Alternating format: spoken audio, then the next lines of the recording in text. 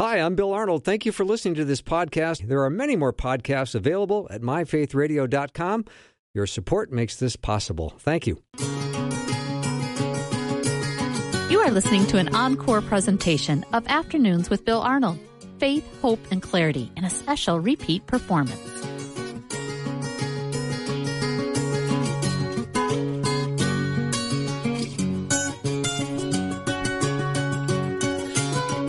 And a warm welcome to Afternoons with me. I'm Bill Arnold, but it's not just me. Rosie's here, and we've got the guide panel assembling, which is going to be great. There's no snacks allowed in the studio, which is always a positive. And we've got Jeff Verdoorn here today, as well as Tom Parrish. And Peter Kapsner is back in the U.S. Peter, welcome. Thanks, Bill. It's great to be back with you guys. I genuinely, it's hard for me to say this, but I genuinely missed you guys these last 2 weeks. We missed you, too. Missed you. Yeah. I went through the 5 stages of grief. Relatively quickly, I would imagine. Yeah, I did. I had denial, anger, bargaining, depression. I had it all. And I accepted that you were going to be gone for 3 weeks, and now you're back. So it's nice to have you here. Love it. As you know, when we do Guide Talk, we take your questions. So let me know what they are. You can send them over via text to 877-933-2484. Again, 877-933-2484. If you have a longer question, maybe you like email instead, it's bill@myfaithradio.com. So, gentlemen, to get the discussion started today, I would like for us to discuss the parable of the sower, which is out of Matthew 13. Jesus talks about the different kinds of soil and the 4 different kinds of seed and soil. And I think this would be an interesting discussion for us to have. I don't know if we've done this before, but what do you say? Jeff, I'm looking at you because you're in studio. Well, let's, the parable of the sower is in Matthew. It's also in Luke 8, and there are 4 soils. The soils represent people's hearts, so we have 4 different people. You said there are 4 different seeds. There's actually one seed. That's what I meant. Yep, it says the seed is the word of God, so the seed comes. So maybe we should just outline it really quick so everybody's got a brief kind of overview. The first seed goes onto the path, but it's stolen away, right? And the interpretation is that Satan comes along and steals away the seed, so it never goes into the person's heart. The next seed it's received with joy. It goes into the soil. It sprouts. There's actually growth there. But then, help me out here. I'm looking for it. Is that the one that's in rocky, or is it? It's rocky soil, but it's rocky soil, and it's parched. It doesn't grow very well, and it doesn't produce any fruit. The third one, the seed goes into the soil, and the seed sprouts. There's this new growth, this new life. But as soon as it starts growing, the weeds choke it out, and it becomes unfruitful. It says in the interpretation that the deceitfulness of wealth chokes it out. And then the fourth one, of course, is the good one. This is the one where the seed goes into the soil and it begins to grow and it produces much fruit. So there's kind of the overview. Good overview. So now, Tom, why doesn't Tom start and start working on the interpretation then? Well, it's one of these interpretations can be taken a couple different ways. And it has, what we have to be careful of is going into the Word and comparing what it says in the different texts and what it actually, Jesus is saying. When he starts out and he says here, hear the parable of the sower, anyone who hears the word of the kingdom and does not understand it, the evil one comes and snatches away what has been sown. That's pretty heavy language. And I think we have to take that seriously. It's not just that the person neglected it. It's not just that they didn't, wind up in church the next Sunday or go to Bible school. They wound up literally letting nothing happen, and the evil one took it away. They got enticed to other things. You go on, you have a progression here from the evil one to, the rocky ground to the thorns. Each one of them is progression. Some spring up, last a little longer, and then fade away or get choked out. And I think as a pastor for nearly 50 years, I've seen this in people. I mean, it's hard to unilaterally say these people have no hope at all or they're not saved. I'm not saying that. What I am saying is I've seen the reality of this in people's lives where they will receive Jesus. They will get excited, and then they fall away. I mean, things get in their way, and they aren't there. They don't follow through.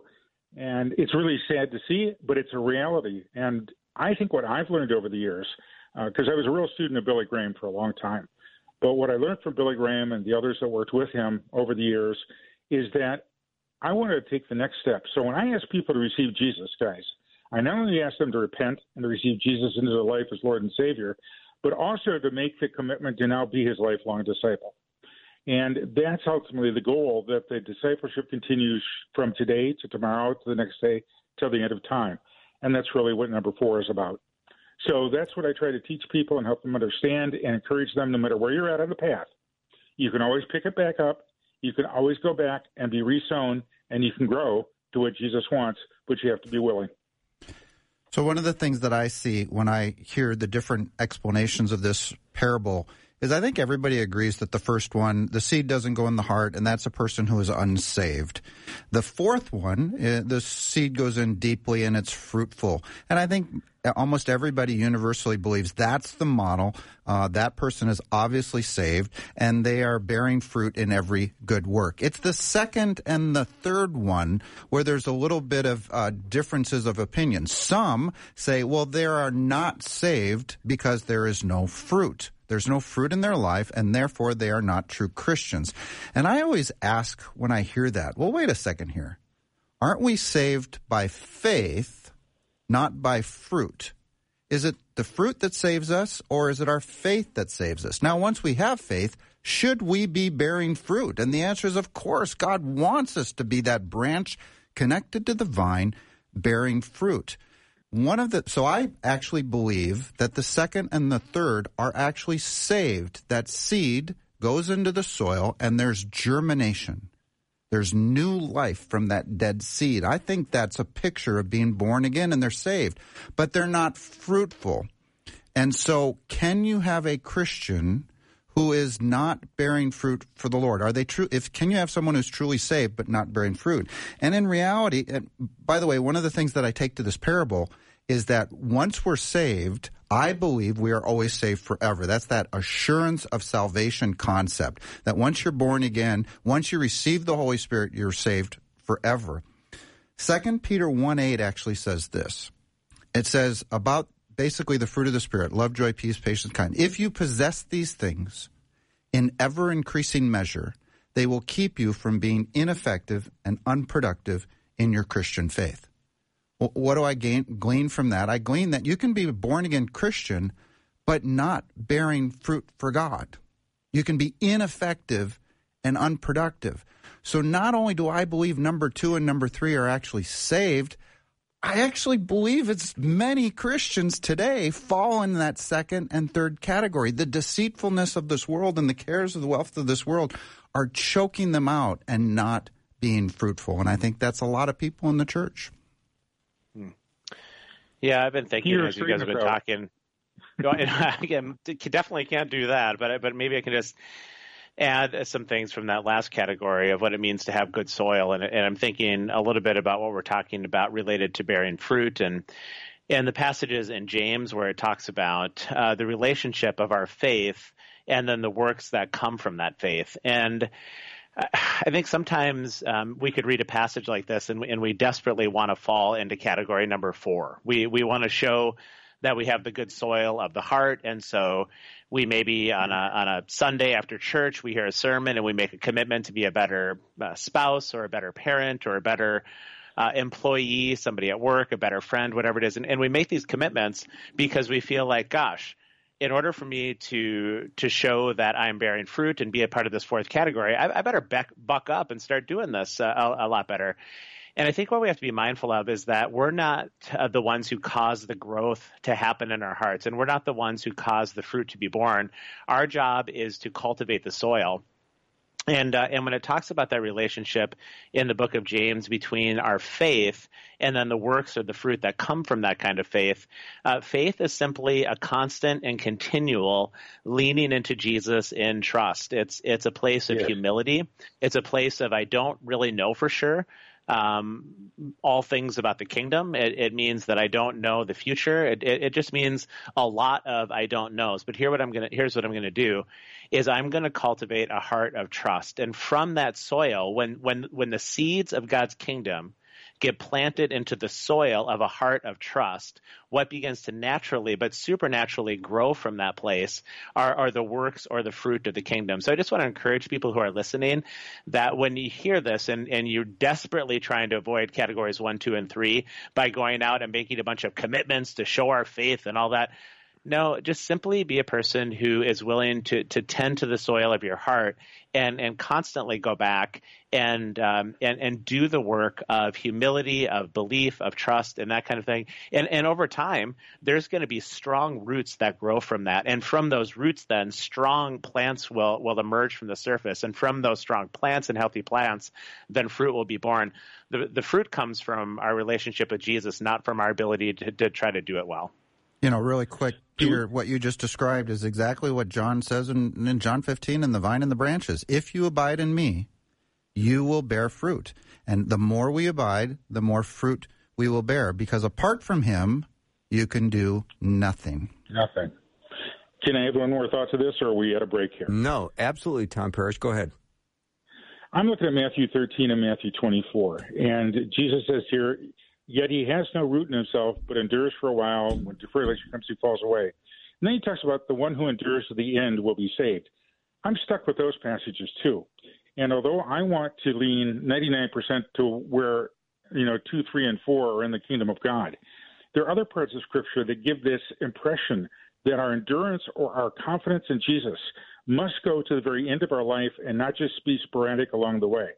So we don't start here on October 12th, 1985, drop away forever, and then hope at the end we go to heaven. No, we have to endure to the end, trusting in Jesus. And so it's a struggle, and it's a theological struggle I think we all have. But I think, Peter and Jeff, you're hitting the nail on the head. The key to this enduring is not enduring with how much fruit we produce. It's wonderful to do that, but it's who we continue to trust in. And if we continue to cling to Jesus in the midst of this, even if we're not as fruitful as we'd like to be, that's where a person needs to be for eternity. All right, great comment. So when we come back, I want to continue to talking about fruit. The question is regarding bearing fruit in the Bible. Can someone define what the fruit is? And I think there's a lot more to discuss on fruit because I think there's oftentimes we produce fruit that we are completely unaware of. So how do we evaluate how much fruit is there in our life? Because that'll be our topic of discussion when we come back. You're listening to Guy Talk, or Guys Who Talk, and they're doing a great job. Jeff Verdoorn, Tom Parrish, Peter Kapsner. That's the squad. Be right back.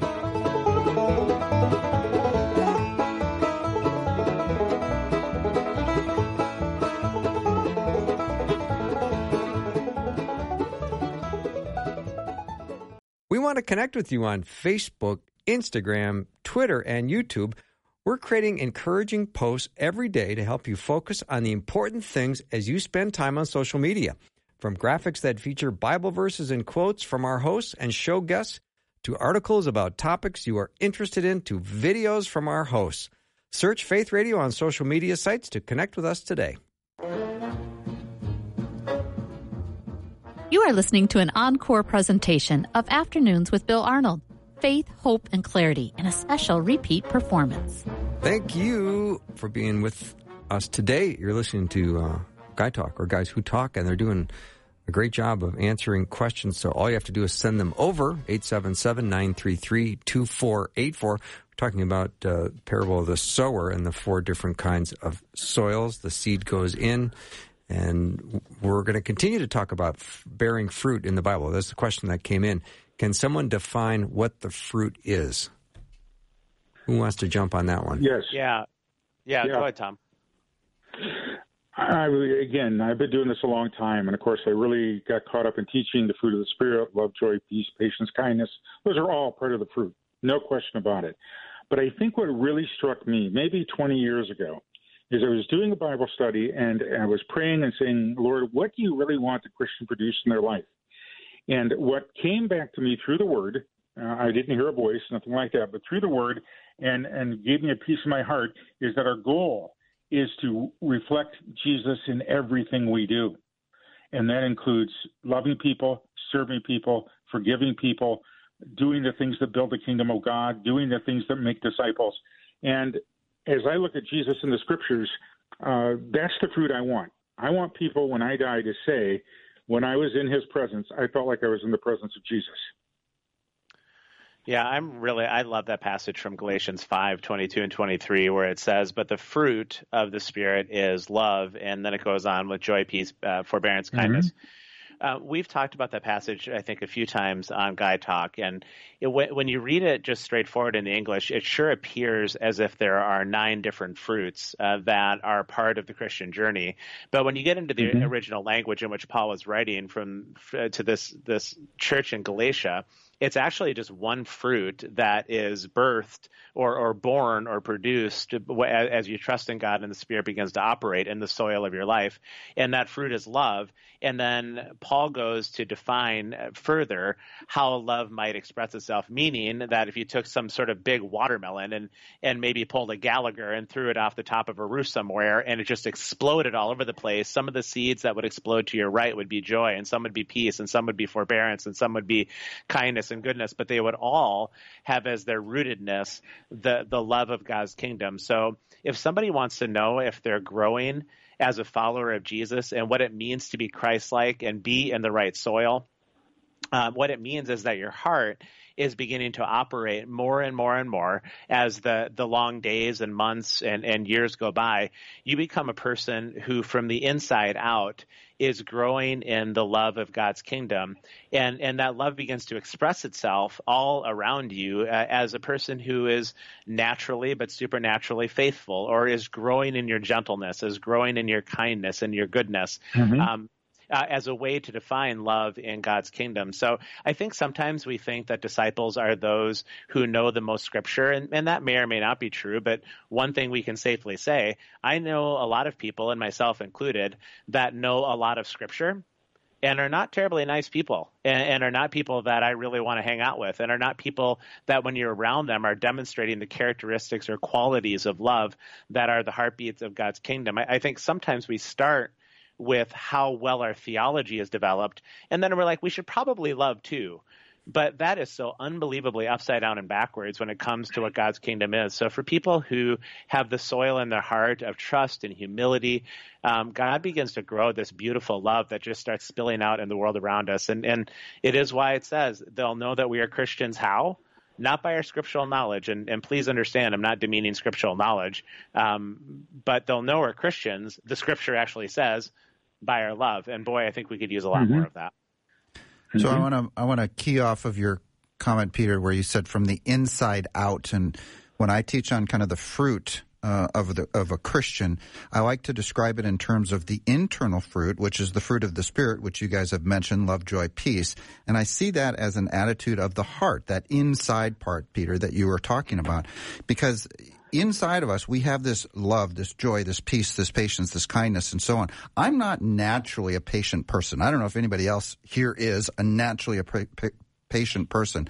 But when I am abiding in Him, connected to Him, seeking Him first, I tend to display more patience. Now, these internal fruits of the fruit of the Spirit then needs to be reflected from the inside out, as you said, into the external fruit, the fruit of good works, if you will. We're created in Christ Jesus to do these good works.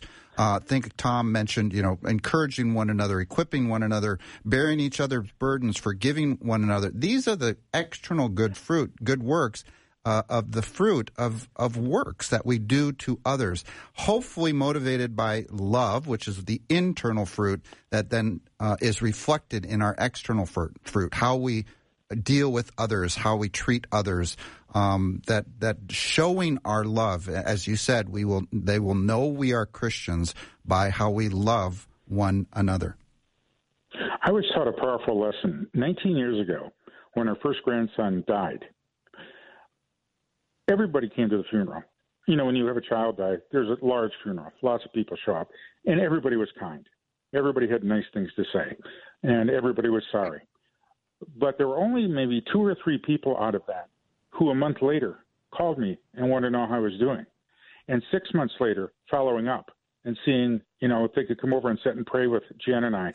And a year later, and to me, when we talk about the fruit of the Spirit, love, we can all have the emotion of love. We can all act on love temporarily, but is love becoming our way of life? And when it's a way of life, It's amazing how you don't forget people, how you keep them in your heart long term, how you know the struggle they're going through. And for me, that made a big difference in the way I had to do ministry with people, not just follow up once and then go on my way and say, I hope you get over it and get better, but to recognize a year down the road, they're going to be hurting. Love is as much a verb as it is a noun, huh?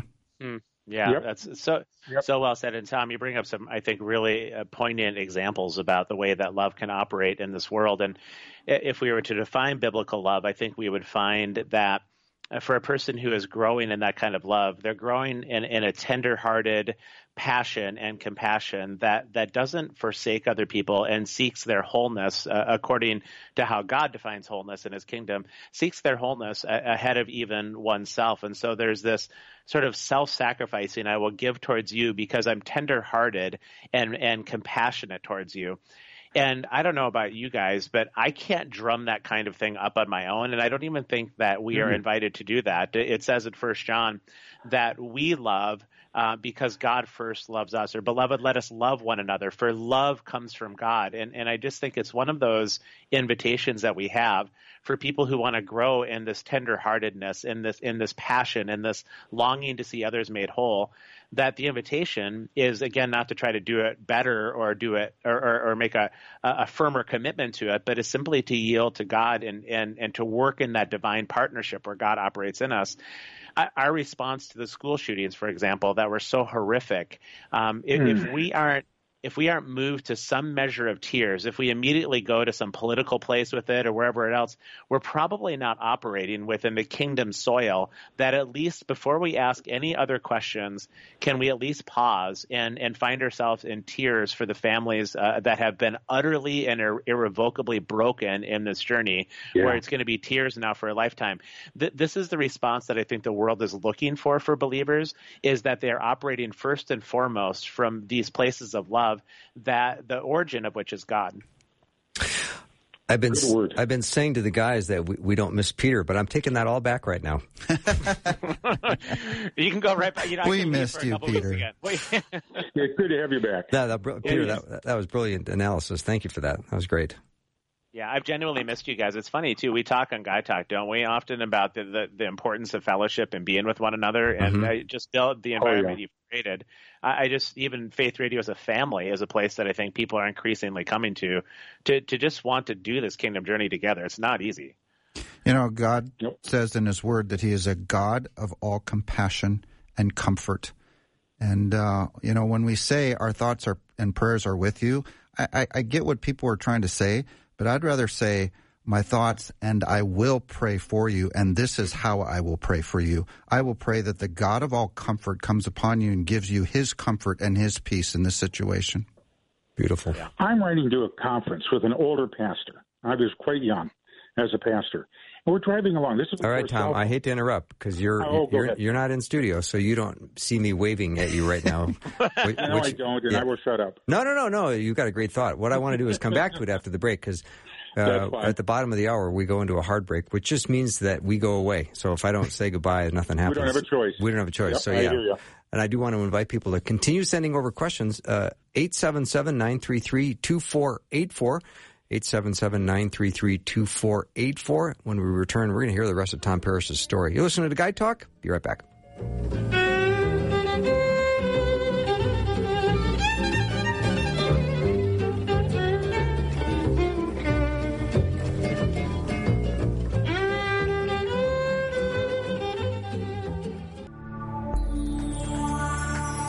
You are listening to an encore presentation of Afternoons with Bill Arnold. Faith, hope, and clarity in a special repeat performance. Drive time. Let's get it started. Jump in your car. Yeah. What's for dinner? It's the afternoon show with Bill Arnold. So glad you joined us today. Guy Talk is happening this hour. Dr. Marcus Bachman is going to join me in hour 2. Can't wait to have him here in studio as well. But for now, we want your questions. So send them over 877-933-2484. Pastor Tom Parrish, you had this really good thought going right before the break, and I cut you off, and I'm going to let you back on. That's Go ahead. Good. I'm glad you did. But here's what I was thinking. When you talk about this love and how fruit comes out of that, I'm going to a conference many years ago before cell phones with an older pastor. We were talking along the way at about 100 miles, and then he starts singing, and all of a sudden he pulls the car off the road. Doesn't give me an explanation, pulls it off, goes over to a payphone. I know how the young people listening don't know what a payphone is, but he went over to the payphone, he dropped his quarter in or whatever, and he was on for about 10 minutes, and they came back. And I said, what happened? He said, well, as we're driving along, it came to my mind, I believe from the Lord, that I need to talk to Shirley, who lost her husband 3 months ago, and it's been a month since I talked to her, so I decided I'd do it right then and there. What he taught me is this. Too often we have these thoughts from the Lord. We have this inner compulsion to do something or to do something that bears fruit. And we say, I'll get around to it when I can. Or I know that's important. What he taught me is if I don't do it at the moment, the chances are the devil's going to try to steal it away from me with other things. And so I love cell phones, guys, and you can get a call anytime, day or night from me when I feel led by the Lord. I love that. Listen to the Spirit. Respond to his prompting. And I think, the other thing associated with this is that when you say you're going to pray for someone, well, do it right then and there. When you hang up the phone or you finish the text and you say, I'm going to pray for you, do it right there. Or even in their presence. Or even in their presence if you're with them. Absolutely. Yeah. Mm-hmm.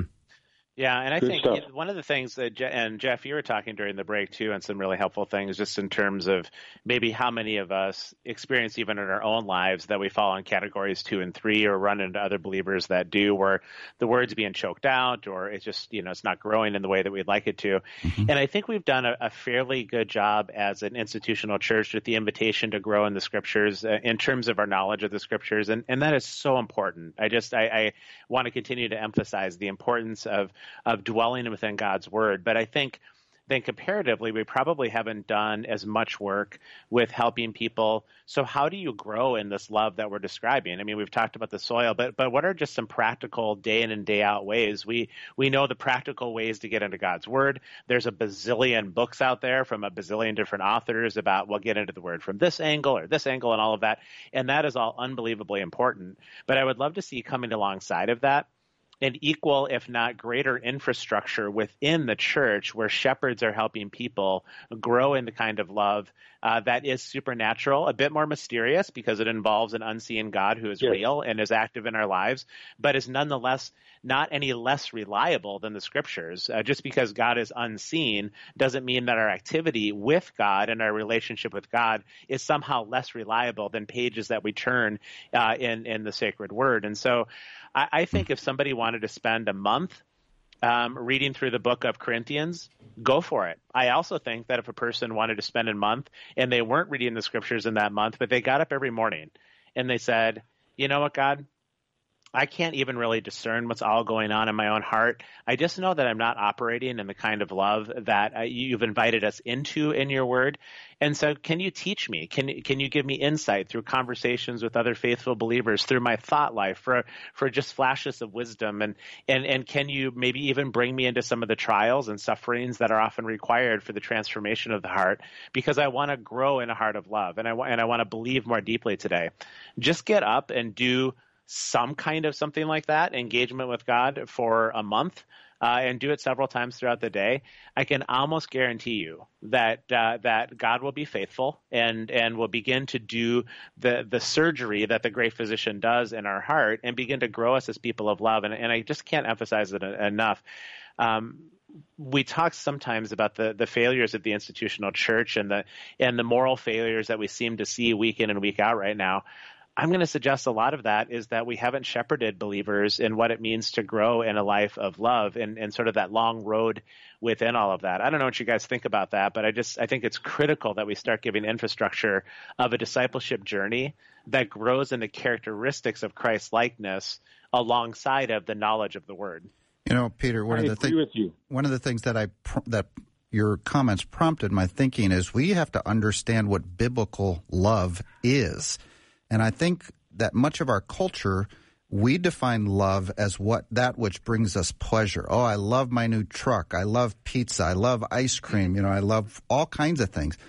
Biblical love, this Greek word agape or agapeo, the verb and the noun. This agapeo love is a self-sacrificing love that always looks to the good of the other. This is the kind of love that God has for us, this agapeo love, this love that where he gave himself up for us. That's the kind of love. And if we understood true biblical love instead of this, false love that we have for all these other things, I think that would go a long way to doing what you just described, Peter. And I think church leaders have to come to grips with the fact that too many of us get a theological education. We don't get a practical education. And as a result, we go out and we teach theology and Bible study, even if it's verse by verse. And it sounds really good. But most people leave those Bible studies in your church and don't have a clue what to do with those things. I think part of the teaching process, and fortunately I'm married to a teacher, so she's beaten me up with this over the years, is that when you talk, like we're talking about biblical love right now, she would tell me, if you don't come up with at least 2 or 3 examples and challenge the people to do this in their own life of real practical stories of how that love is put to work, Tom, they're not going to understand what you're really talking about. They'll forget it when they go home, even if they put it in notes on the refrigerator. It's just gone. You have to give them practical examples, and I've learned that's right, and that's what I've been trying to do. Yeah, and Jeff, I love your point, too, about how do we define that love, and Tom, your point about just how we train people as shepherds. I know I've taught in seminary the last probably 13 or 14 years of my life, and we spend comparatively little time as shepherds within seminary shepherding the shepherds who then are active as pastors in the church. We spend very little time talking about what it means to grow in this kind of life that we're trying to describe today here as part of the show. That's different than how we're typically trained, which is, so how do we understand the Greek language, or what's going on in the text, or here's some a massive book on systematic theology, and we spend semesters after semesters on these things. And I do genuinely love those conversations. I'm just troubled by the fact that there is an incredible vacuum when it comes to the conversations of what it means to grow in authentic Christ-likeness. And Jeff, what you said, I think is so important, that we're not talking about some sort of squishy, grandmotherly wet kiss love of our culture that, whatever that would be, right? We're talking about a love that is fierce. You brought up agape, and it seeks to put somebody else's needs ahead of ourselves. And I think we can even add another dimension to it, that there's the Hesed love of the Old Testament, which is the love that is never forsaking. It continues to pursue. It's a long-suffering kind of love. And then you also have this Hebrew word, ahava, which is this idea of a tender-hearted, compassionate love. So when we grow in the love of the kingdom, not only are we putting the needs of other people ahead of ourselves, but we're not doing it through gritted teeth like, I don't really want to do this, but I guess I will. Right. That doesn't bring another person's heart to life. You know what does bring another person's heart to life? When they can look you in the eye and they can sense that what is true about you is that you have a passionate heart towards them that is for them and won't forsake them and will stay on the journey with them, and that you will put their needs ahead of from that place. You'll be putting their needs ahead of your own. That just causes the heart to explode. And this is why we see a greater love. The greatest love was demonstrated on the cross, right? While we were yet sinners, God didn't leave us or forsake us. From his tenderhearted, passionate affection for his children, he came, putting our needs ahead of his own, and went to the cross for Pete's sake. I mean, we see that love demonstrated right there. This is the kind of love that can operate among the believers of the church. I think it would transform the world if we start going that direction, along with our theological inquiry and along with our biblical study. I'm guessing, Tom, as a pastor, no, I don't sit in your pews, I'm guessing that as you teach these precepts to your church, you love the people in your church. And Peter, I'm guessing that in your classroom, as you teach these things to your students, I'm guessing you display a genuine love for these students. Yep. Absolutely. Well, and if I could just be transparent for a minute, Jeff, on that, too, I can say that I didn't always. I know for sure that probably the first 5 or 6 years of my teaching career, I was far more consumed with making sure that I could climb the resume ladder and get a position that was safe and stable.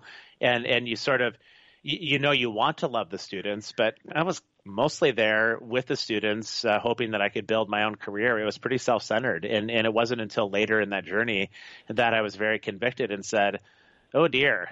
My life is just a vapor. Are you kidding me? I'm here to build my own little kingdom for what? About 30 seconds in the midst of God's eternity? It might be better to operate out of love. And then it got to be a journey that was difficult to grow in those things. You just exposed yourself because that's what you're doing on Guy Talk right now, trying to build your resume. I am. I'm a total fraud, Bill. Yeah, you go to hypocrite.com. My picture is right there. So. If I had the power, Peter, and I mean this with all my heart, with your understanding what you just shared about that passion for your students and passion for carrying that out, even at the seminary level, I would want you to be the president of every seminary in the country, because most seminary professors I know and presidents, and nice people, don't get me wrong, but they're so academic that as a pastor, I go out of my mind when I try to talk to them about what it means to be with the dying, what it means to be with an unwed mother, what it means to be with somebody who's dying of a disease, and how you minister to them, because they're theologically solid, but they don't know what to do beyond that. And you mentioned big, thick books. I've looked and read Systematic Theology by Wayne Grudem. It's a big, thick theology book. But I've also had the chance to have dessert and meet in the home of Wayne Grudem. And I can tell you the man will love you. He is a loving, gentle man as well. So, yeah. Yep. Good word. All right, here's a question. If you were sentenced to 6 months in solitary confinement, and I can see one of you doing that. I'm not going to say. I'm not going to say who. No. No, let me finish. He wasn't looking at me. I just wasn't for the looking at record in studio. You're sentenced to That leaves you and me, Peter. 6 months in solitary confinement, and you were not allowed a Bible, but you were permitted one book from the Bible. What would it be and why? Wonderful. Well, I would want the Gospel of John, because it is the most endearing narrative about Jesus and the most personal that I've read anywhere. And to me, it sums up in Jesus what the 39 books of the Old Testament and the others of the New Testament really are talking about. So that's the one I'd want. I might go with Psalms, just because, there's a lot of chapters, so it'll keep me occupied for a while, but also, too, I think there's a lot in there that would help to stay steady in terms of lament and void and grief and sorrow of having to be alone. I think that I could sympathize with the different psalmist writers as they're crying out to God in those places. I would probably take Leviticus, because it would take me 6 months in solitary to get through it. Don't blend that cotton either, Bill. You know that. I like John. I like Psalm. I could think of Revelation, to be honest. I love teaching God's plan for the end of the age. I love Romans. There's so much doctrine and truth there. Yep. I'm going to go with the short little book of Philippians, however, because Philippians teaches me. I think Philippians 3 and 4 are two great chapters on how to live by faith and knowing how to be content in every and all situations. So I might just tuck that little Philippians book in my pocket. All right. So the thief on the cross hears the gospel at the last minute, understands spiritual truth at the last minute. Now that we are living in this technical age that we are, and we all have information in a much more broader sense, are we under a different responsibility? I think I'll let you guys think about that. We'll answer that when we come back. We'll take a short break. You're listening to Guy Talk. We'll be right back.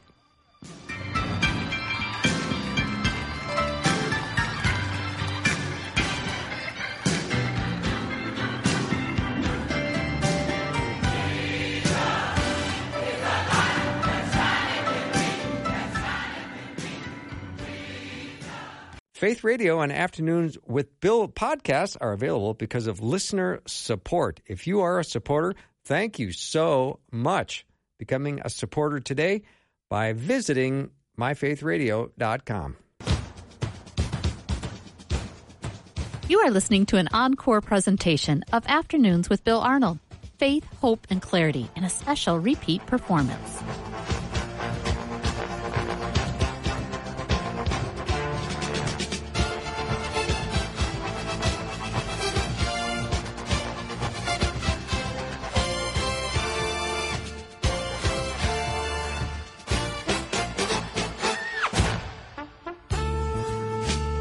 There are my horns. Welcome back to the show. We're enjoying Guy Talk today, and I love this discussion. It's been great, and this hour goes so fast. Right before the break, I made a reference to a question that came in about the thief on the cross hearing the gospel at the last minute. And now that things are revealed unto all, are we under a different responsibility? Jeff, you had some thoughts on that. I think we're under exactly the same responsibility.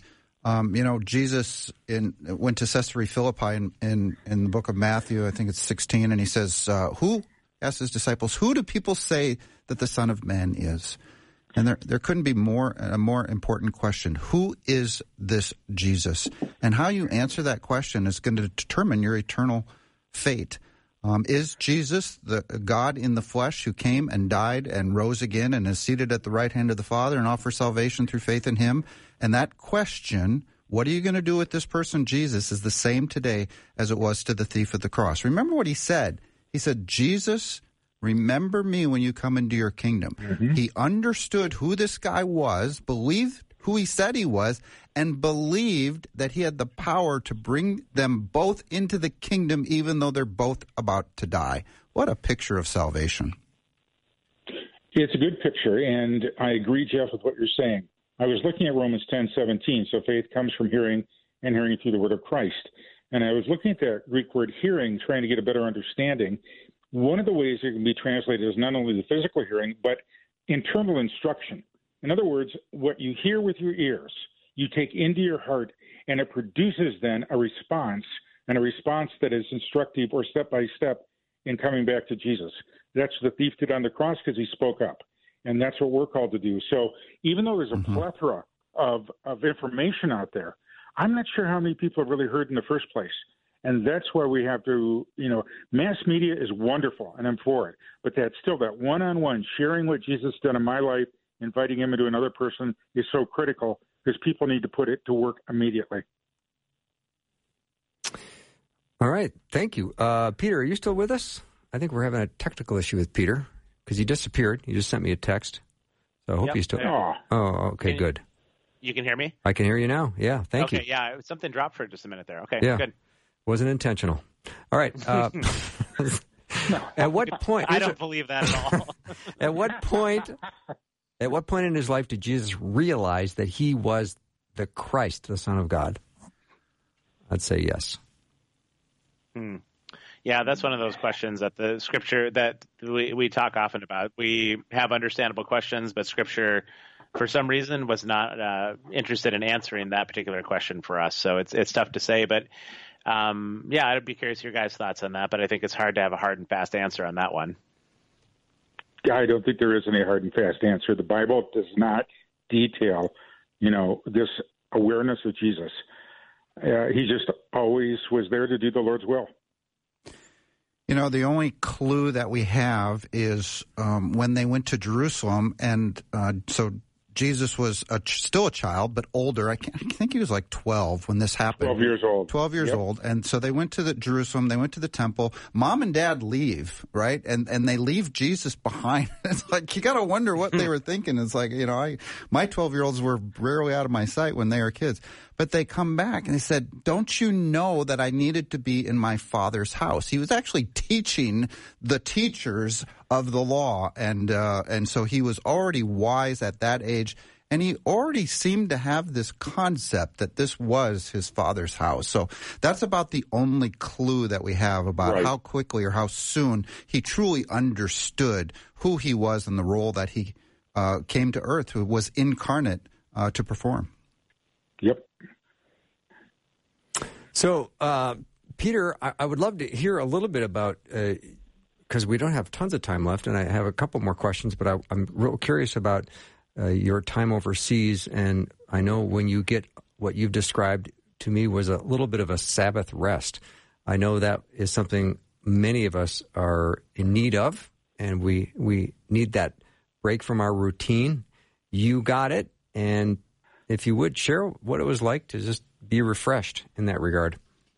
Yeah. Hey, I appreciate the invitation on that. It really was that. I haven't had a chance to be off the grid for probably even a couple of years. And most people, there's many people that don't get a chance even for decades. So I very much sympathize with that, and I'm really grateful for that time. I think what I experienced is I had been away from some of my friends there who are believers, followers of Jesus as well. And obviously COVID had kept us apart from being face to face. And I think what I was really encouraged by in my time over there is that there was still such an affinity of hearts when we were back in the same space together. And I think that speaks to the fact that we are tied together as followers of Jesus in ways that maybe we don't always appreciate or understand, but it creates a different kind of atmosphere in the room. So I think my Sabbath was a bit of a relational Sabbath with other believers who have been following Jesus in their own ways over these last 2 or 3 years during this global pandemic that has been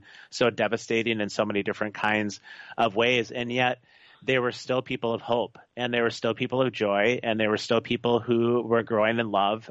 They hadn't been knocked out of the race, and I think that experience really just encouraged my heart a lot to stay in this journey. And I think we all need it, don't we, with other believers to keep walking this out this way. And so that was really encouraging to be with people. One of my friends is from Australia, another friend from New Zealand, other friends grew up in Scotland. So we're talking about 4 different countries, including mine of America, gathering together under the banner of Jesus. And in that, it helped me fix my eyes again in the heavenly kingdom in a different kind of way. Wow. Appreciate that. Anybody else have a Sabbath experience? Jeff, you just raised your eyebrows. I'm trying to think. Okay. The church isn't under the law of the Sabbath, right? True. But the principle, the Sabbath was made for the man, not man for the Sabbath. So the principle is that we shouldn't work all the time. We should have this day of rest, just as God rested from his own work. That's where the pattern for the Sabbath came. So that time of rest, that time of refreshment, and hopefully that time of rest is also associated with drawing closer to God. I mean, that, I think, is in the end is the principle of the Sabbath. But I love the passage from Hebrews 4, actually, that says, it remains for the people of God a Sabbath rest for the people of God. I think in the Old Testament, God said, here's one day of rest. I think for the believer in Christ, every single day is a Sabbath rest. We have entered the Sabbath rest of God in Christ, so we can, the next verse, rest from our own work. Mm-hmm. And because we're coming up on a Memorial Weekend, which is an opportunity for reflection on the sacrifice that was made, and also maybe some rest and time with the Lord, Jeff, I'd love for you to talk in the last few minutes about your experience at Normandy Beach. Oh, wow. So, yeah, we went to, the guys of our family went to Normandy, and it was quite an experience to see firsthand the magnitude at which those men were facing as they approached the beach. They were wide open on that long beach, and I sat in some of these pillboxes, and you can just see some of the guns and the fire and the advantage that these guys had. They were supposed to have been bombarded with shells to destroy all these bunkers, but it didn't work. And, the first waves of men just were slaughtered landing on that beach. But they grabbed a foothold, they got up into the high ground, and then they had to battle these hedgerows. And I can tell you that those are even just as ferocious. But standing in that cemetery with those hundreds and hundreds and thousands of graves was quite stirring. Our freedom is not free, and we should never forget that. And we should thank God's provision and protection in this land called America, and don't forget to ask God to continue to bless this land. Amen. Amen. I can't top that one. Nope. So I think we should say goodnight. Good night. Good night. All right, gentlemen, have a great rest of the day. Thank you for being with me. I'm going to take a little break. Anybody else want to chime in here right before we say goodbye? No, it's good to have Peter back. Welcome back, Peter. I'm glad you had a good rest. Yep. Yeah, thanks, you guys. So great to be with all of you today. Really good. Likewise. All right, we'll take a break, and we'll be right back.